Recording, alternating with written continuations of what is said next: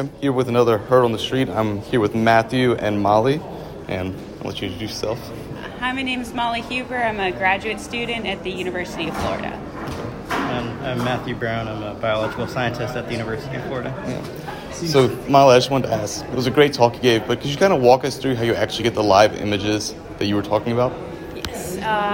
It's a bit of a process. So NPOD, or the Network for Pancreatic Organ Donors, generates the slices for us. Okay. Since they're human organ donor samples, they come in at random times. And so when a case comes in, then you then take the slices, you kind of let them rest in the incubator, and then I will stain them with different markers. So I use a calcium indicator.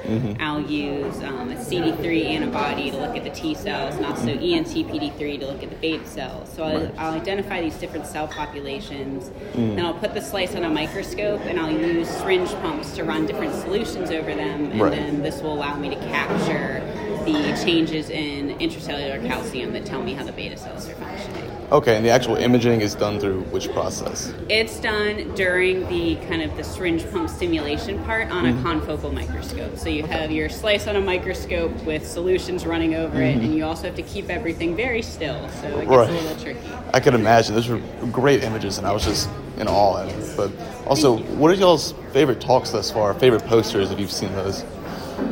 That's so hard to pick a favorite. I'm trying to think. A lot of the stem cell talks today were great. Dr. Russ gave a really interesting talk about different stem cell derivations, what can be done with them. The whole conference has been great so far. I agree.